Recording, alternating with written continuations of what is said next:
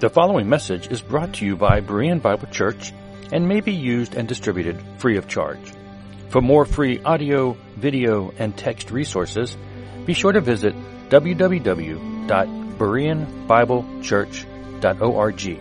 Thank you. Good morning. I want to welcome you this morning to Berean Bible Church. We finished John 15 and actually started into 16 a little bit last week. And then this week I was reading 2 Samuel. And as I was reading 2 Samuel, I'm thinking of John 15. And so I'm kind of going to back up this morning, and we're going to hit a couple verses that we've already gone over, but I've entitled the message, Don't Get Burned. All right, now hopefully by the time I'm done here, you'll understand what I'm talking about, but I think this, could be an important study for us this morning. This chapter, 15, is very significant because it deals with the metaphor of the vine and the branches. And in this text, believers are commanded to abide in Christ. They are to bear fruit, which deals with the subject of discipleship. Fruit bearing is a mark of discipleship. We see that in John 15:8. By this my Father is glorified, that you bear much fruit, and so prove to be my disciple. So to be a disciple is to bear fruit. To bear fruit is to be a disciple. And as I've stressed over and over through John 15, there's a difference between a believer and a disciple.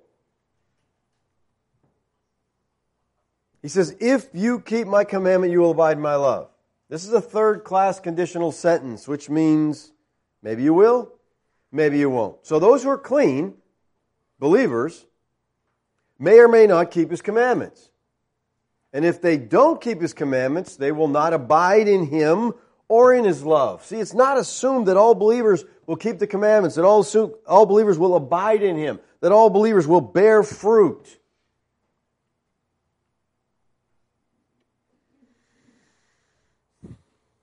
Now, the problem many have with this text is they don't see a difference between a Christian and a disciple. They just think they're synonymous, and hopefully after last week you see that there's a distinction there. They just kind of incorrectly think that believer and disciple are the same thing, but these terms are different. Two different groups of people. He tells those who are clean to abide. A person becomes a Christian when they understand and believe the gospel. At that moment, they're placed into the body of Christ. They're given Christ's righteousness. They're indwelt by God. They're sure of heaven as if they were already there because they are in Christ. But disciple is something different. The Greek here, mathetes, literally means a learner or a follower.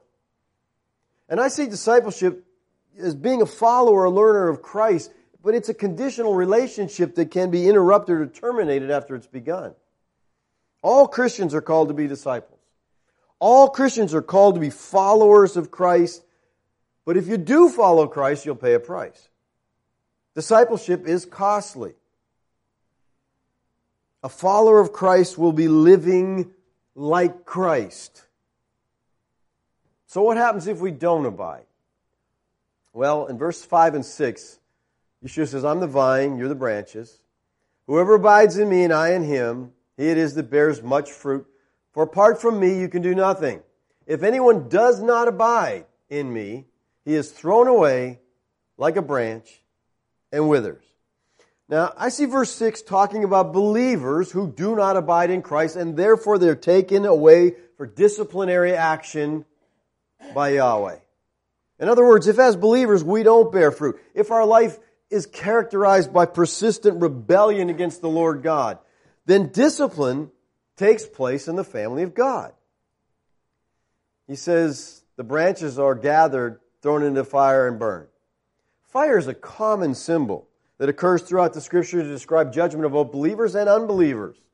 So understanding it that way, that our Lord is talking about disciplinary action made necessary because those who are in the vine, believers, are not bearing fruit. Excuse me. Now, in the text of John 15, 1 through 17, I see Yeshua as addressing His followers, His disciples. This chapter, this section is not addressed to unsaved people. It's not addressed to a mixed audience. It's addressed to believers and believers alone. The central theme of chapter 15 is not salvation, how it's obtained, or the danger of losing it. The theme is abiding in Christ. The theme is discipleship. The theme is obedience, all of which produce fruit. To not abide, to not be a disciple, to not live in obedience, is to not produce fruit and therefore to be disciplined. There are temporal consequences, believers, and I think so many believers don't understand this. There are temporal consequences to disobedience. If you do not abide, you will get burned. And by burned, I don't mean hell. You're not going to hell because you don't. A Christian is a Christian, he has eternal life. Temporal discipline, temporally burned because of this. Now, to illustrate the fact that sin, disobedience, not abiding, has serious temporal consequences, I want to look at the story of a great man of God and the severe price he paid for disobedience. King David was a great man of God. God said that David was a man after his own heart. Speaking of Saul, the scripture says this, "But now your kingdom shall not continue." Saul disobeyed. God said, "Your kingdom shall not continue. Yahweh has sought out a man after his own heart." And Yahweh has commanded him to be prince over his people because you have not kept what Yahweh commanded you. So Saul's being replaced by David. And David is to be a man after Yahweh's own heart. Paul said this about David in Acts 13:22. "And when he had removed him," speaking of Saul, "he raised up David to be their king, of whom he testified and said, I have found in David the son of Jesse a man after my heart who will do all my will." Now, commenting on a man after my own heart, and boy, there's a lot of discrepancy. What does this mean? What does it mean to be a man after God's own heart? Well, Albert Barnes, who I think has one of the best descriptions, says this. This expression is found in 1 Samuel 13:14. The connection shows that it means simply a man who would not be rebellious and disobedient as Saul was, but would do the will of God and keep the commandments. This refers doubtless rather to the public than the private character of David. That's kind of important. To his character as a king. It means that he would make the will of God the great rule and the law of his reign, in contradistinction from Saul, who as king had disobeyed God. See, one of the characteristics that especially distinguished David's rule was he guarded the people, he guarded the nation from idolatry. He kept them faithful to the adoration of the pure and holy God of their fathers. And as we'll see, David had his failures. But I think the bent of his life was to love and to serve Yahweh. But then there was Bathsheba. And I think we all know the story of David and Bathsheba. Very familiar story to most Christians. But what happened to David after he repented of his sin, I don't think is that well known. So let's look at what David's disobedience cost him this morning. In the spring of the year, the time when kings go out to battle, David sent Joab and his servants with him and all Israel, and they ravaged the Ammonites and besieged Rabbah. But David remained at Jerusalem. Now in the spring, after the latter rains were over, it was customary to resume military activity. And David ordered Joab to launch an invasion on Rabbah, the capital of Ammon. And David was king. And under the blessing of God, he'd become a great king, one of the greatest kings on the earth. And although it was customary for kings to accompany their armies, they didn't always do so. And David, for some reason, not given in the text, remained in Jerusalem.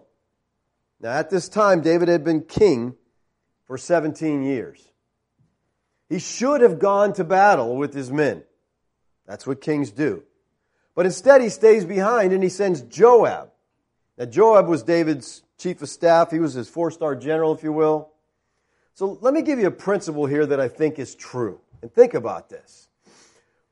When you are where you shouldn't be, you become subject to temptations that you wouldn't experience if you were where you belonged.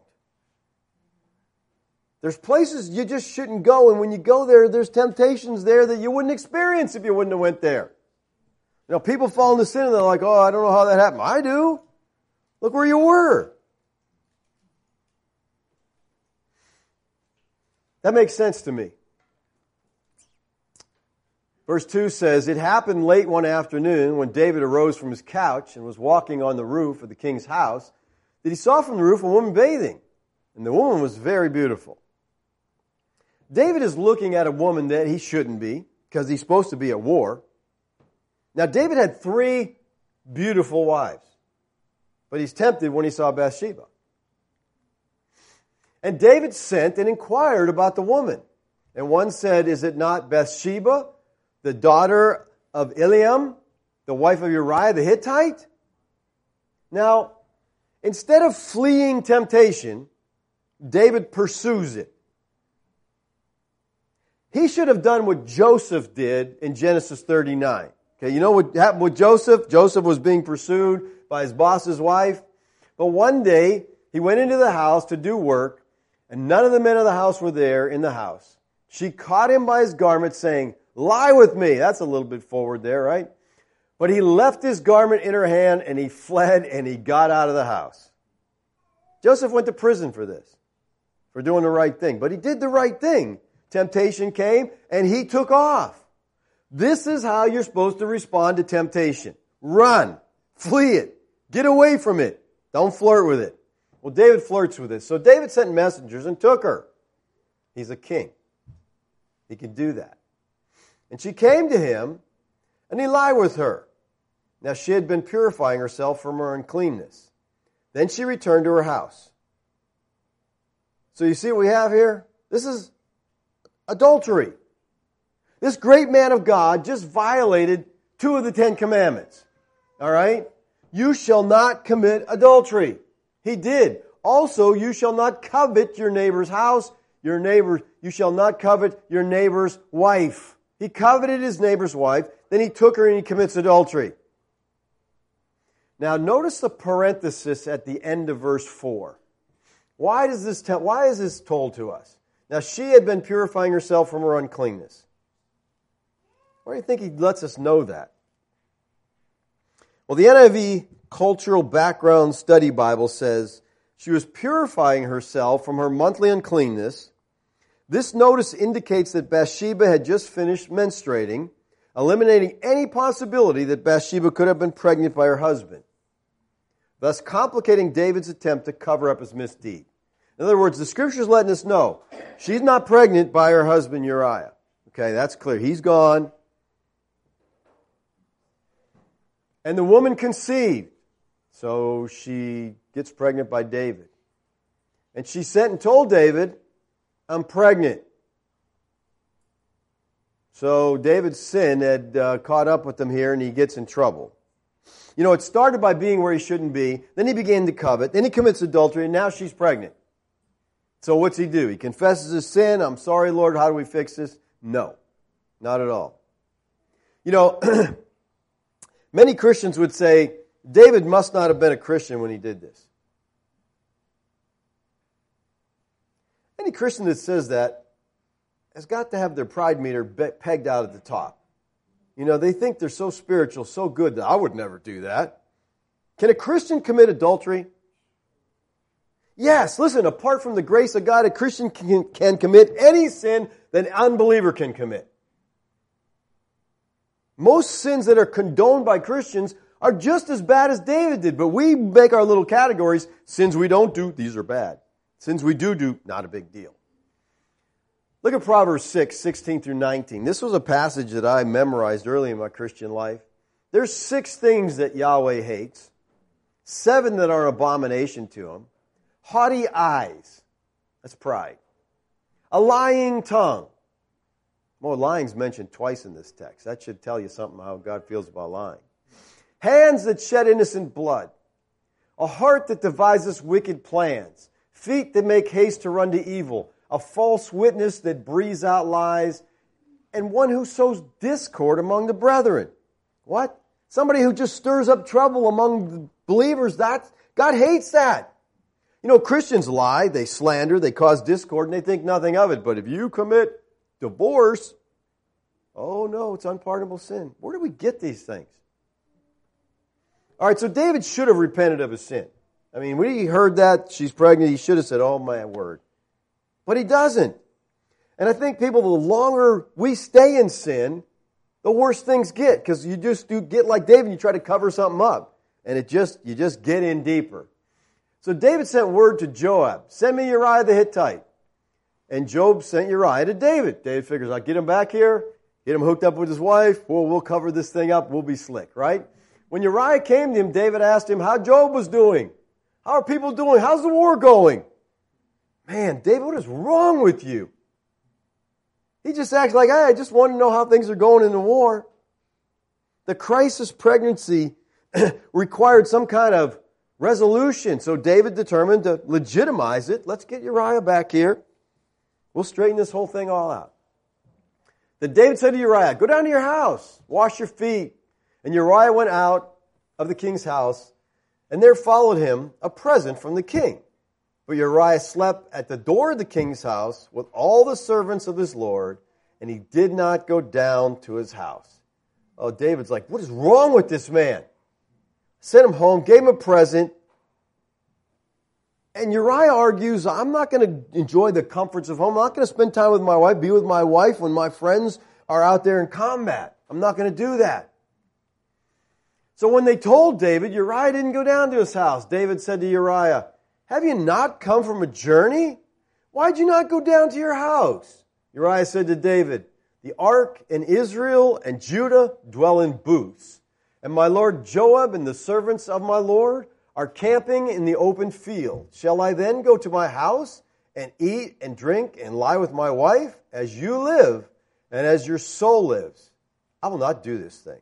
David's probably like, what is wrong with you?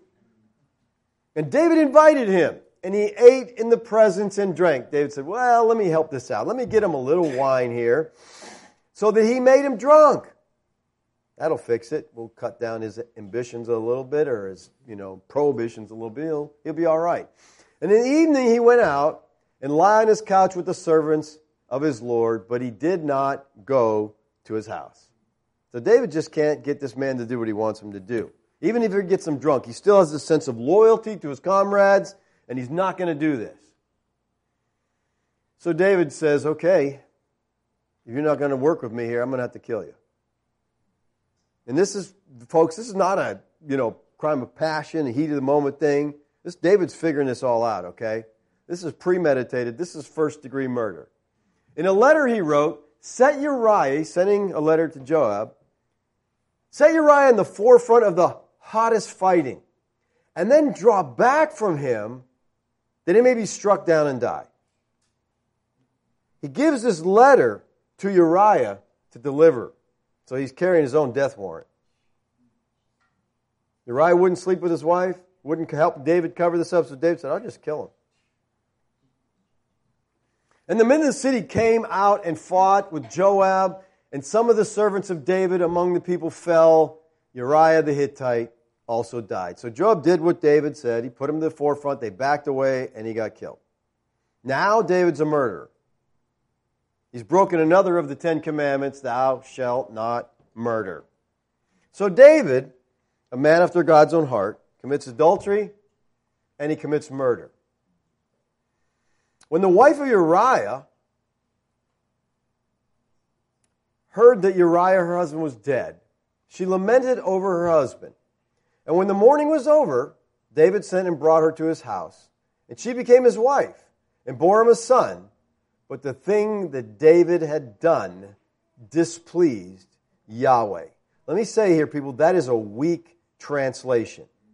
Okay? The New American Standard says, but the thing that David had done was evil in the sight of Yahweh. Not once in all this does David confess his sin. It just keeps piling up. He goes from one sin to another, keeps trying to cover things up, and he's not doing too well at it. All right? Proverbs 28:13 says, whoever conceals his transgressions will not prosper, but he who confesses and forsakes them will obtain mercy. You want mercy? Deal with your sin. Confess it, forsake it. Now, just in case you think David's having a great time sinning it up here, look with me at Psalm 38. In this psalm is written after David's time with Bathsheba, and David writes this, O Yahweh, rebuke me not in your anger, nor discipline me in your wrath. For your arrows have sunk into me. Your hand has come down on me. There is no soundness in my flesh because of your indignation. There is no health in my bones because of my sin. So he is feeling the judgment of God. He feels like a human pincushion. He's experienced pain. He's experiencing the loss of health. God's trying to get his attention. My wounds stink and fester because of my foolishness. I am utterly bowed down and prostrate. All the day I go about mourning, for my sides are filled with burning. There is no soundness in my flesh. I'm feeble and crushed. I groan because of the tumult of my heart. O Lord, all my longings before you. My sighing is not hidden from you. My heart throbs. My strength fails me. The light of my eyes, it also has gone from me. My friends and my companions stand aloof from my plague, and my nearest kin stand far off. Those who seek my life lay their snare. Those who seek my hurt speak of my ruin and meditate treachery all day long. For I'm ready to fall, and my pain is ever before me. Then finally, I confess my iniquity. I'm sorry for my sin. Finally, David, he's had enough and he confesses it. Believer, the sooner we come to this point, the better off we're going to be. When you sin, don't try to cover it up. Confess it. Turn from it. That's how you abide in Christ. You just don't go on covering things up. 1 John 1:9 says, if we confess our sins, He's faithful and just to forgive us our sins and cleanse us from all unrighteousness. The word confess here is the Greek homologeo. Homologeo means to agree with another, to say the same thing. So basically you're saying, I agree with God, what I've done is wrong. That's what it means to confess it. Stop saying, it's okay if I do this. That's what David was doing. No, confess it. Willful disobedience breaks our communion with God. We want to live in fellowship. Well, let's continue on with David's story. God sent a prophet to David to confront him in his sin. You know, David just wasn't getting it, so he said, let me send someone here to point this out to him. And Yahweh sent Nathan to David. He came to him and said to him, now he's telling him a little story here. A king, I want you to hear this story. There were two men in a certain city, one rich, the other poor. The rich man had very many flocks and herds. You got that? This guy's got a lot of flocks, got a lot of herds. But the poor man had nothing but one little ewe lamb, which he bought. See the huge contrast here? This guy's got all kinds of flocks. This poor man has one. And he brought it up. And it grew up with him and with his children. You know, to see the point he's making here? There's affection here. There's love here, okay? It used to eat of his morsel and drink of his cup and lie in his arms. It was like a daughter to him, this little lamb that meant so much. Now there came a traveler to the rich man, and he was unwilling to take one of his own flock or herd to prepare for the guest who had come to him. But he took the poor man's lamb and prepared it for the man who had come to him. He took the poor man's lamb. See, he's a king. This story should grip you to your heart. In this case presented by Nathan, may appear to have nothing to do with David's crime. So what's he talking about here? I mean, there's no adultery in this story. There's no murder in this story. What Nathan's case demonstrates is that adultery and murder were only the end results of a more serious crime. And that was abuse of his kingly power.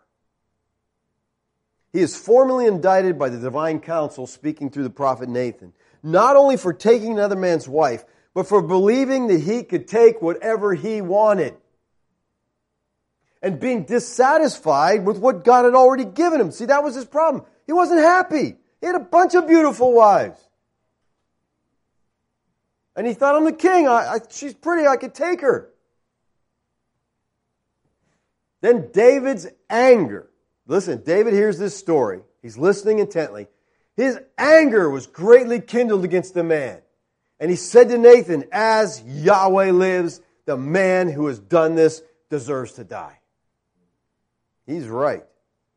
What a hypocrite. He didn't see it because it wasn't, he's thinking a lamb. He didn't put things together.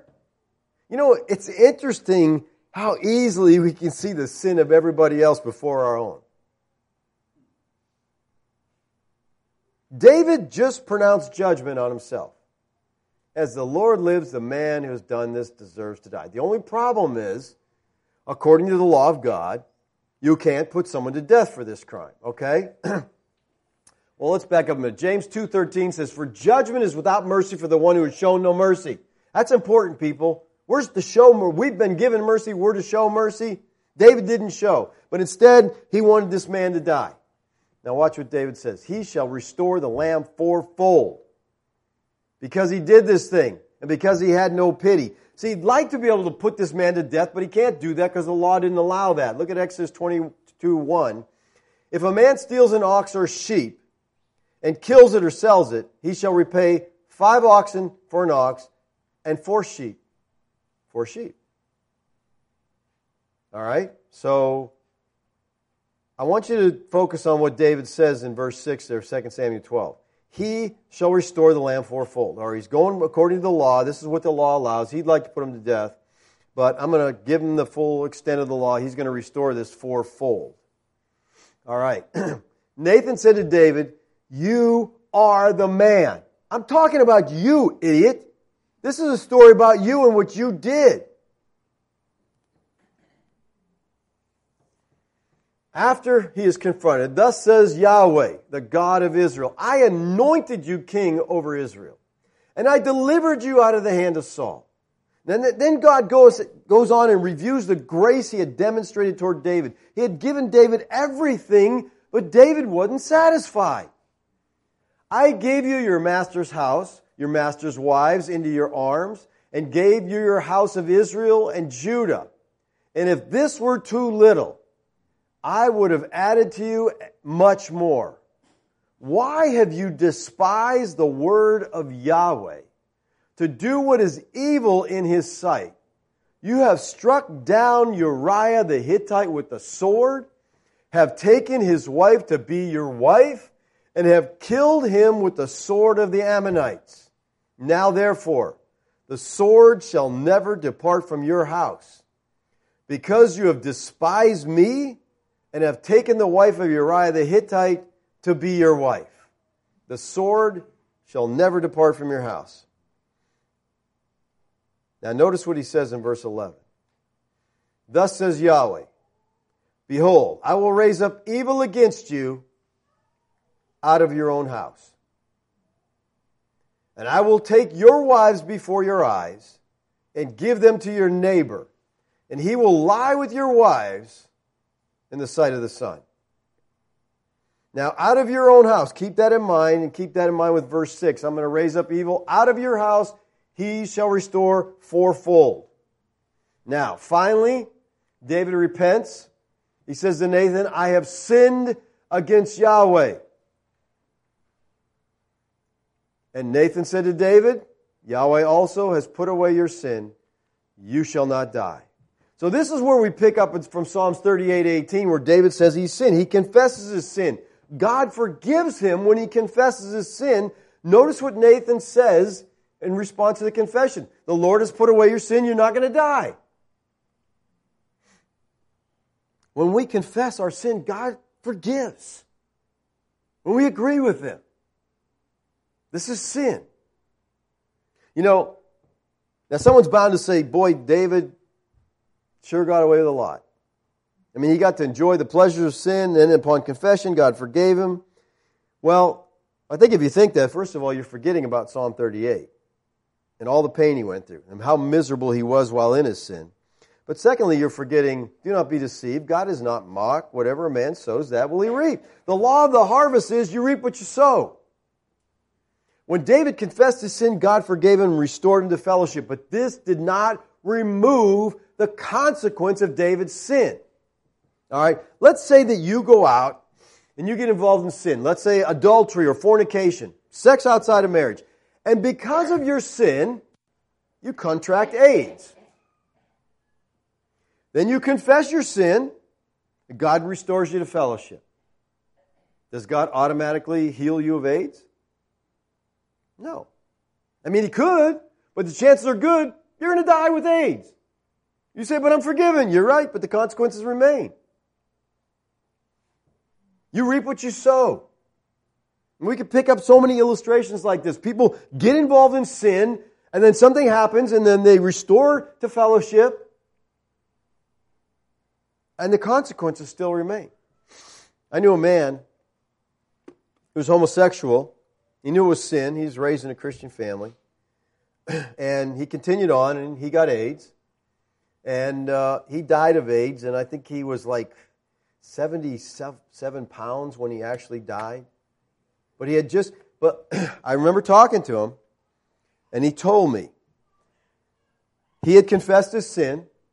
He had got right with God. And he said to me, if God would heal me right now, I would tell him no. And he said to me, I would rather die in fellowship than live out of it. And he realized, he said the sin was just too strong for me. I couldn't overcome it. So I'm doing good now, though. 77 pounds. Wasn't long before he went to be with the Lord, but he was happy in that condition because he was in fellowship with God. He wasn't in sin. Well, David paid way beyond what he experienced in Psalm 38. David was disciplined fourfold out of his own house. We see this in the following story, continues in 2 Samuel. First of all, David's 4-month-old child dies. Nevertheless, because this deed you have utterly scorned Yahweh, the child who is born to you shall die. And on the 7th day, the child died. So David's 4-month-old child of Bathsheba dies. Listen, because of David's sin. Now think about that, parents. Can you imagine how you will feel if your child died as a result of your sin? This is something we must all understand, people. Our sin affects others. You don't sin in isolation.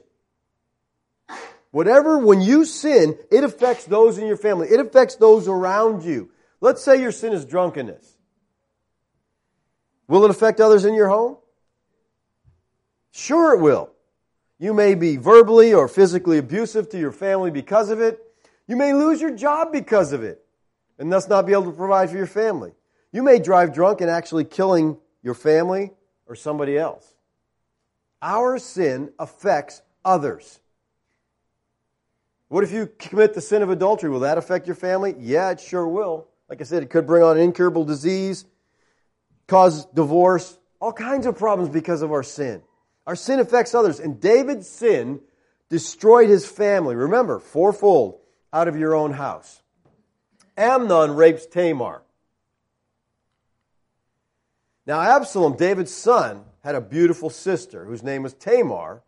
And after a time, Amnon, David's son, loved her. But he would not listen to her. So he comes up with this plan. Here's how I'll do this so I can rape my sister. And she says, don't do this thing. He didn't listen because he was stronger than she. And he violated her and he lay with her. And what happened as soon as he did that? He hated her. He says hatred for her was more than his love for her. He got what he wanted and it wasn't what he wanted.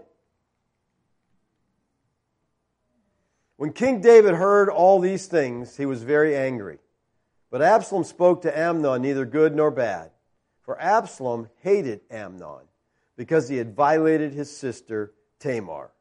So David's son, Amnon, rapes his half-sister Tamar. David knew it was because of his sin. So we see death and we see sexual sin in David's household. And David is reaping what he has sown. And then Amnon is murdered by Absalom. After 2 full years, see, Absalom took his time. He was plotting this thing out again. Wanted to make sure we get this right. He had sheep shears at Baal Hazor, which is near Ephraim, and Absalom invited the king's sons. Hey, I want all you guys to come. We're going to go shear some sheep. It's kind of a party type thing when that happened. Then Absalom commanded his servants, okay, mark Amnon's heart is merry with wine, and when I say to you, strike Amnon, then kill him. Do not fear. Have not I commanded you? Be courageous. Be valiant. Strike Amnon and kill him. So that's what they did. So the servants of Absalom did to Amnon as Absalom had commanded. Then all the king's sons arose, and each mounted his mule and fled. And while they were on their way, news came to David. Absalom has struck down all the king's sons. Not one of them is left. I don't know how that story got twisted so fast. They didn't have a liberal news media at the time. But somehow the story got back. All your sons are dead. David's discipline is severe. We can only imagine the great pain as his family is being destroyed right before his eyes. And he probably keeps thinking, fourfold out of your own house. I pronounce this judgment on myself. As soon as he had finished speaking, behold, the king's son came and lifted up their voice and wept. And the king and all his servants wept very bitterly. And Absalom fled and went to Talamar. So Absalom, he takes off. All right, I got to get away from here now because... So he goes and he's away for a while. And David mourned that day, every day. So Absalom fled and went to Geshur and was there 3 years. So he gets away, he's hiding, And the spirit of the king longed to go after Absalom. David's missing his son because he was comforted about Amnon since he was dead. Okay, I'm over it. I'm over my dead son. Now I want you back. Okay, basically, David really loved Absalom. All right?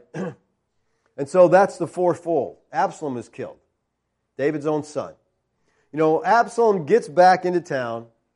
He says, bring Absalom back. So he's brought back. And Absalom begins working on winning the support of the people. He's in the gate. He's shaking hands. He's making friends with everybody. He's weaning the people away from David. And then Absalom effects a coup. And David flees the city, running for his own life from his own son. But no matter what Absalom did, David loved him very much. And when the battle ensues, David calls his generals in and said, listen, deal gently with Absalom in battle. Absalom's trying to kill me. Absalom's trying to dethrone me. But deal gently with him. And they're probably thinking, what is wrong with you, David? Have you totally lost your mind? And the king ordered Joab and Abishai and Ittai, deal gently for my sake with the young man Absalom. And all the people heard when the king gave orders to the commanders about Absalom. And like everyone knows, he's saying, we got to protect this guy. And Absalom happened to meet the servants of David. Absalom was riding on his mule, and the mule went under the thick branches of a great oak. And his head caught fast in the oak, and he was suspended between heaven and earth. While the mule that was under him went on, and a certain man saw it and told Joab, behold, I saw Absalom hanging in the oak. And you're like, well, did you leave him there? Why didn't you kill him? Oh, remember what the king said? I'm not going to be the one to do that. All right, so Joab said, I'm not going to waste time talking to you about this. And he took 3 javelins in his hand, and he thrust them into the heart of Absalom while he was still alive in the oak. And 10 young men, Joab's armor bearers, surrounded Absalom and struck him and killed him. I don't quite get that text because 3 javelins to the heart would probably do it. But I guess they want to make sure he's dead. And so they struck him and they killed him.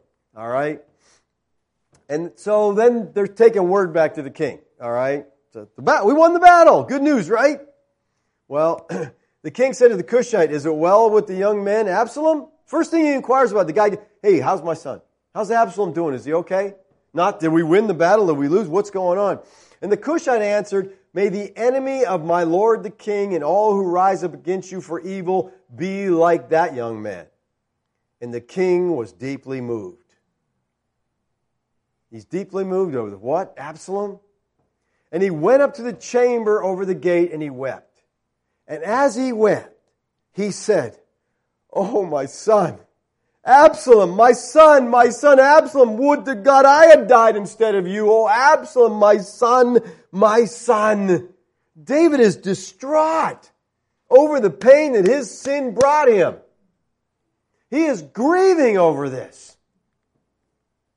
I think David is wishing here that God would have killed him for his sin, instead of all that's going on in his household. It was told Joab, behold, the king is weeping and mourning for Absalom.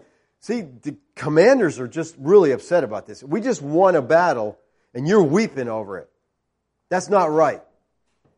So the victory that day was turned into mourning for all the people. For the people heard that day, the king is grieving for his son, and the people stole in the city that day, as people steal in who are ashamed when they flee in battle. So there should be coming back in victory, but they come back with their heads down and they're afraid to rejoice that they won.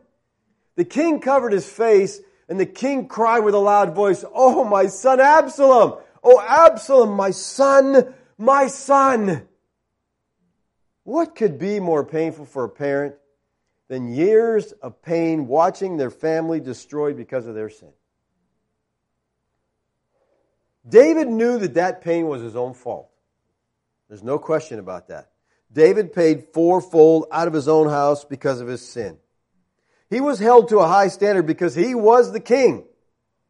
His chastening was severe because his sin was severe. And God had a purpose in the discipline. He wasn't just punishing David. He was trying to teach David. He was helping David to grow and to mature. This is not God being vindictive. He said, David, you can't live like that and live in commune with me. You've got to deal with this sin. Look at Hebrews 12, 5 and 6. And have you forgotten the exhortation that addresses you as sons? My son, do not regard lightly the discipline of the Lord, nor be weary when reproved by Him. For the Lord disciplines the one He loves, and He chastens every son whom He receives. Believer, mark it down. Sin brings discipline. Sin causes pain. Sin is destructive. Don't ever take it lightly. It's an affront to God. It's going to always cost us. Our salvation is secure. But God will chasten us in this life if we fail to walk in obedience to Him. Now, some of you may be thinking, well, that's not a very uplifting, feel-good message. When have you ever known me to preach those? But you'd be wrong, though, because this really is a feel-good message. Because if you turn from your sin because of this, if you live a life of obedience to God, if you abide in Christ, you'll feel good. You'll feel great. There's nothing like communion with God. There's no joy like the joy of abiding. Sin brings discipline, but obedience brings blessing. Psalm 16:11 says, "You make known to me the path of life. In your presence there is fullness of joy." People, I can't tell you how true this is. When you are in communion with God, there's a joy like no other. And it doesn't matter what circumstances are happening around you. In your presence is fullness of joy. David means here that nearness to God Himself is the only satisfying experience in the universe. God created us, and He created us to live in fellowship with Him. And only as we do that will we know true happiness. True happiness, true joy only comes from abiding in Christ. To not abide is to get burned. Let's pray.